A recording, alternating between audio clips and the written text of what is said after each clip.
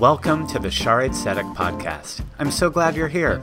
Here you'll find a live recording of just about every sermon, Devar Torah, teaching, or story from our Erev Shabbat and High Holy Day services.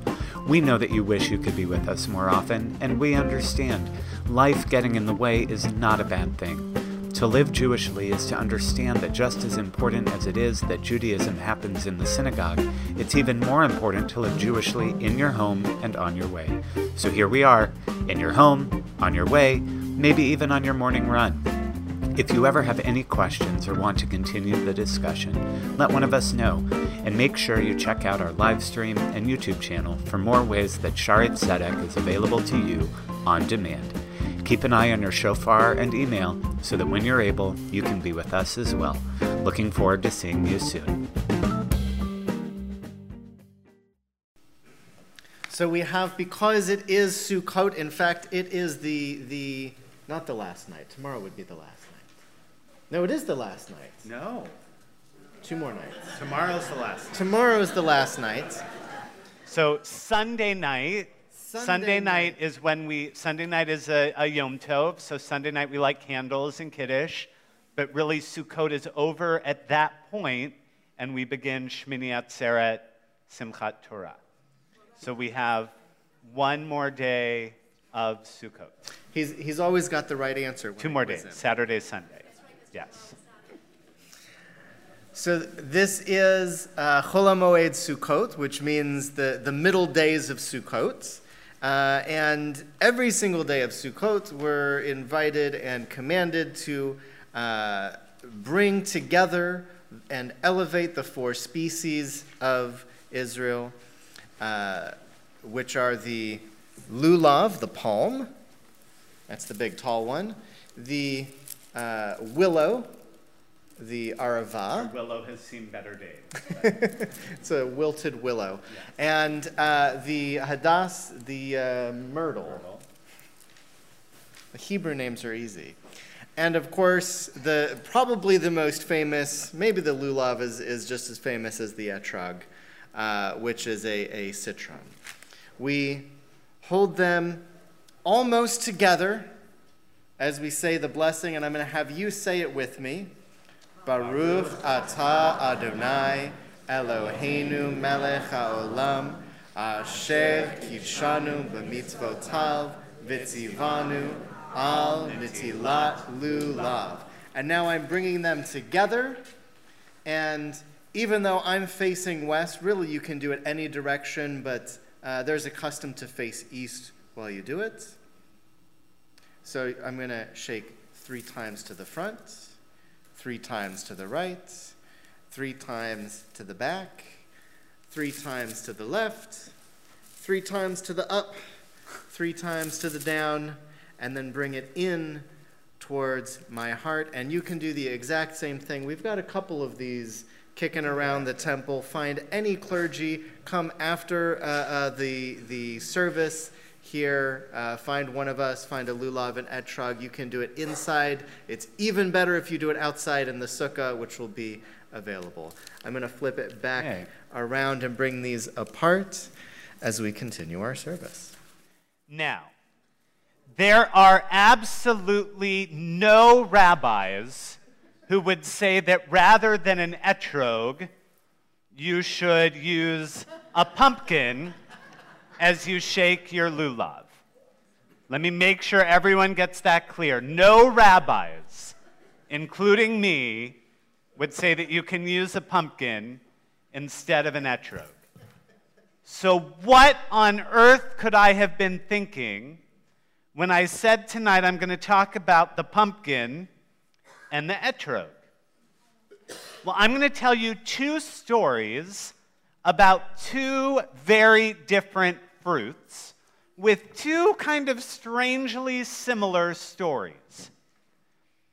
The etrog, believe it or not, is native to what? Well, I shouldn't have said believe it or not. Who knows what country the etrog is first native to? We would all think Israel, right? And you would think wrong. You would think wrong. The etrog did not appear in Israel until the 5th century BCE, which is right about the time when the rabbis would have been deciding what this crazy thing they were talking about in the Torah is. The etrog comes from China. China.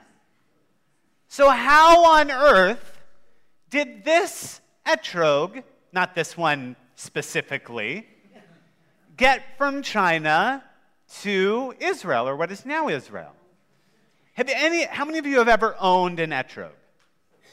Not very many, a few of you. Right? Now, we always are very careful at the temple to keep our etrog and our myrtle and willow in the refrigerator, and our maintenance staff does a really good job of doing that until the rabbis get in the way.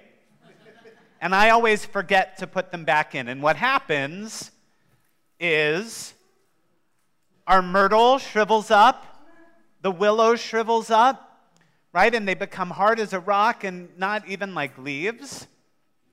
Now, what would happen if you left a lemon out for a week? It would rot.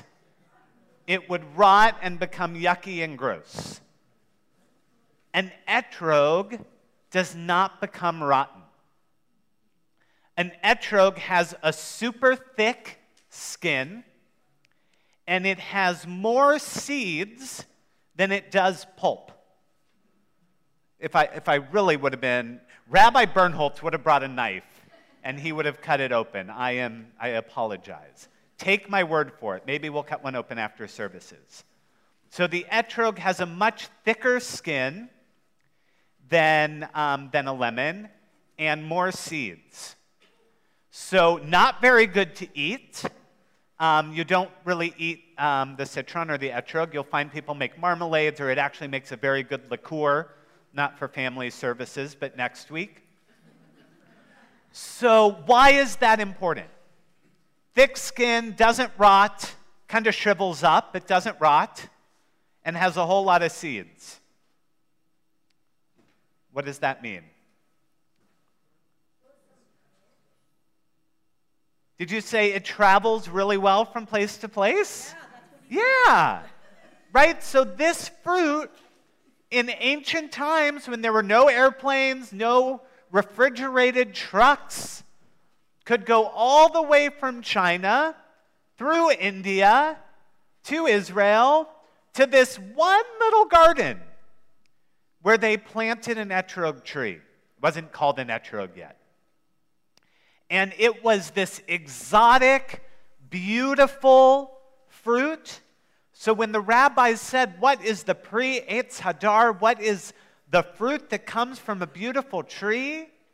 They said it must be that beautiful fruit that grows in that one little garden that we've called the etrog.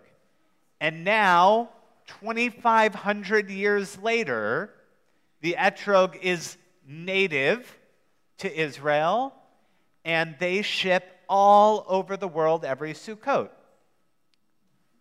You with me so far? I'm going to test you on this later. Bringing me to the pumpkin. So we know that 1492, Columbus sailed the ocean blue, came to America, and found this fruit native to this Mexico and North America. Right? This pumpkin, squash, technically a fruit, I believe. Oh, yeah, you can cut it open. Why not?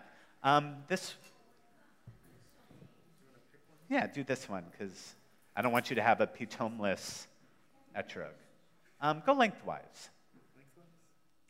So the pumpkin, right? They find the pumpkin in America. There's no such thing as a pumpkin in Europe. But this pumpkin also has what? Seeds and a super thick skin. So the pumpkin was able to survive the trip from America back to Europe. they took the pumpkin back to Spain, and a lot of people were afraid to eat the pumpkin. But guess who wasn't? The Jews. The Jews. Right? It was cheap. It grew very plentifully. And Sephardic Jews were one of the first ones to begin cooking with the pumpkin. And you find pumpkin in a lot of Sephardic food. And how many of you, so next time, by the way, you have a pumpkin spiced latte at Starbucks, you can thank the Jews of Spain, who ended up in Italy, the first to make pumpkin ravioli. So why am I telling you this? Oh, you're showing it. Okay. Why am I telling you this? I don't know, is the answer. One is on November, I think it's November 6th and 7th, Rabbi Farb and I are going to be teaching a class called Go Ask Rabbi Google, which is where I learned all of this, because I did not learn any of it in rabbinical school. So you'll come and we'll talk about how to navigate the Jewish internet and how you know when you're on a good site or a bad site. I think this all came from good sites. Did you? It's awesome. It smells so good. Right? So if you look, it's almost all skin and seeds. How cool is that? So we'll leave this up here so that you can see it. Ooh, and it does smell really good. So we'll leave this up here so everyone can see it. Now, one of the things that we learn about on Sukkot, and even though we're pretending like we're in a sukkah, it's wonderful that we can come inside because it's raining. Traditionally, you are supposed to dwell in the sukkah for 7 days. Live in the sukkah. And we said the schach at the top, great word, by the way, for my pre-bar and bat mitzvah students who are still learning how to cha. If you do 20 schachs every night before you go to bed, you will cha like a pro by the end of the week.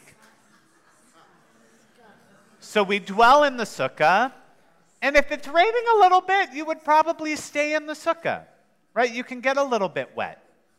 And the sukkah is supposed to be strong enough that it can make it for a week, but not so strong that it would survive a major storm. We actually learned that the sukkah can't be more than 30 feet high for that very reason. That if it was more than 30 feet high, the support that it would need in order to stay standing would make it permanent. So it has to be strong, but not too strong, so that you have that understanding of vulnerability, right? How do we make it through times of vulnerability? How do we make it through times when things are feeling really temporary, when we don't know exactly what we're going to be doing tomorrow? Right? Maybe something hard is happening. What's the expression that, thank you, Rabbi Google, has existed in the English language since the 1500s? Thick-skinned, right? And the idea of thick skin doesn't have to be a physical one. It means that it's our choice how things affect us. And I know we have a lot of kids here tonight. Kids know really well things don't always go the way you want, right? I know you all really want to be sitting in services tonight. Actually, I think you guys do. I think most of you who are here do, so that's not a good example. You're not going to want to go home from services tonight. But when your parents say it's time to get in the car and go, you could get really upset, right? You don't want this to be temporary. You want to be at the temple all the time, right? But what do you do when things are going rough? You have that thick skin. You know that you can take it. And when you have that strength, like the etrog, like the pumpkin, like Jews have had for so many years, then we know that we can make it from any place to any other place From where we are to where we want to be, we can weather any storm. And the blessing of Sukkot, the blessing of our history, the blessing of our tradition is our strength through hard times, the way we give strength to one another, the way we find strength from one another, and the way in which we can grow wherever we are. Chag Sameach.